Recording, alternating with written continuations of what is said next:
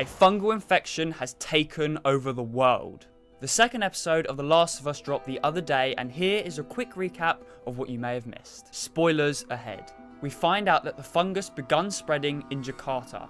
After a female victim is assessed, we are told that the only way to stop the spreading is to bomb the whole city. There is no cure. Bomb. Then we see Ellie, Joel and Tess continue on their way to the state building. However, they come across a huge horde of infected. We then find out that this group of infected are all connected through a hive mind.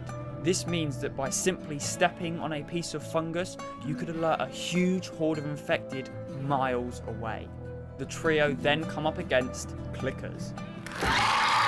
These are powerful infected which are completely blind due to the fungus growing over their eyes. They use echolocation to find their way around. After a brutal fight, the trio continue on their way to the drop-off point. Upon arrival, they discover the Fireflies are dead due to being infected. This is when Tess reveals she's been bitten during the fight and that Joel and Ellie must continue west by themselves.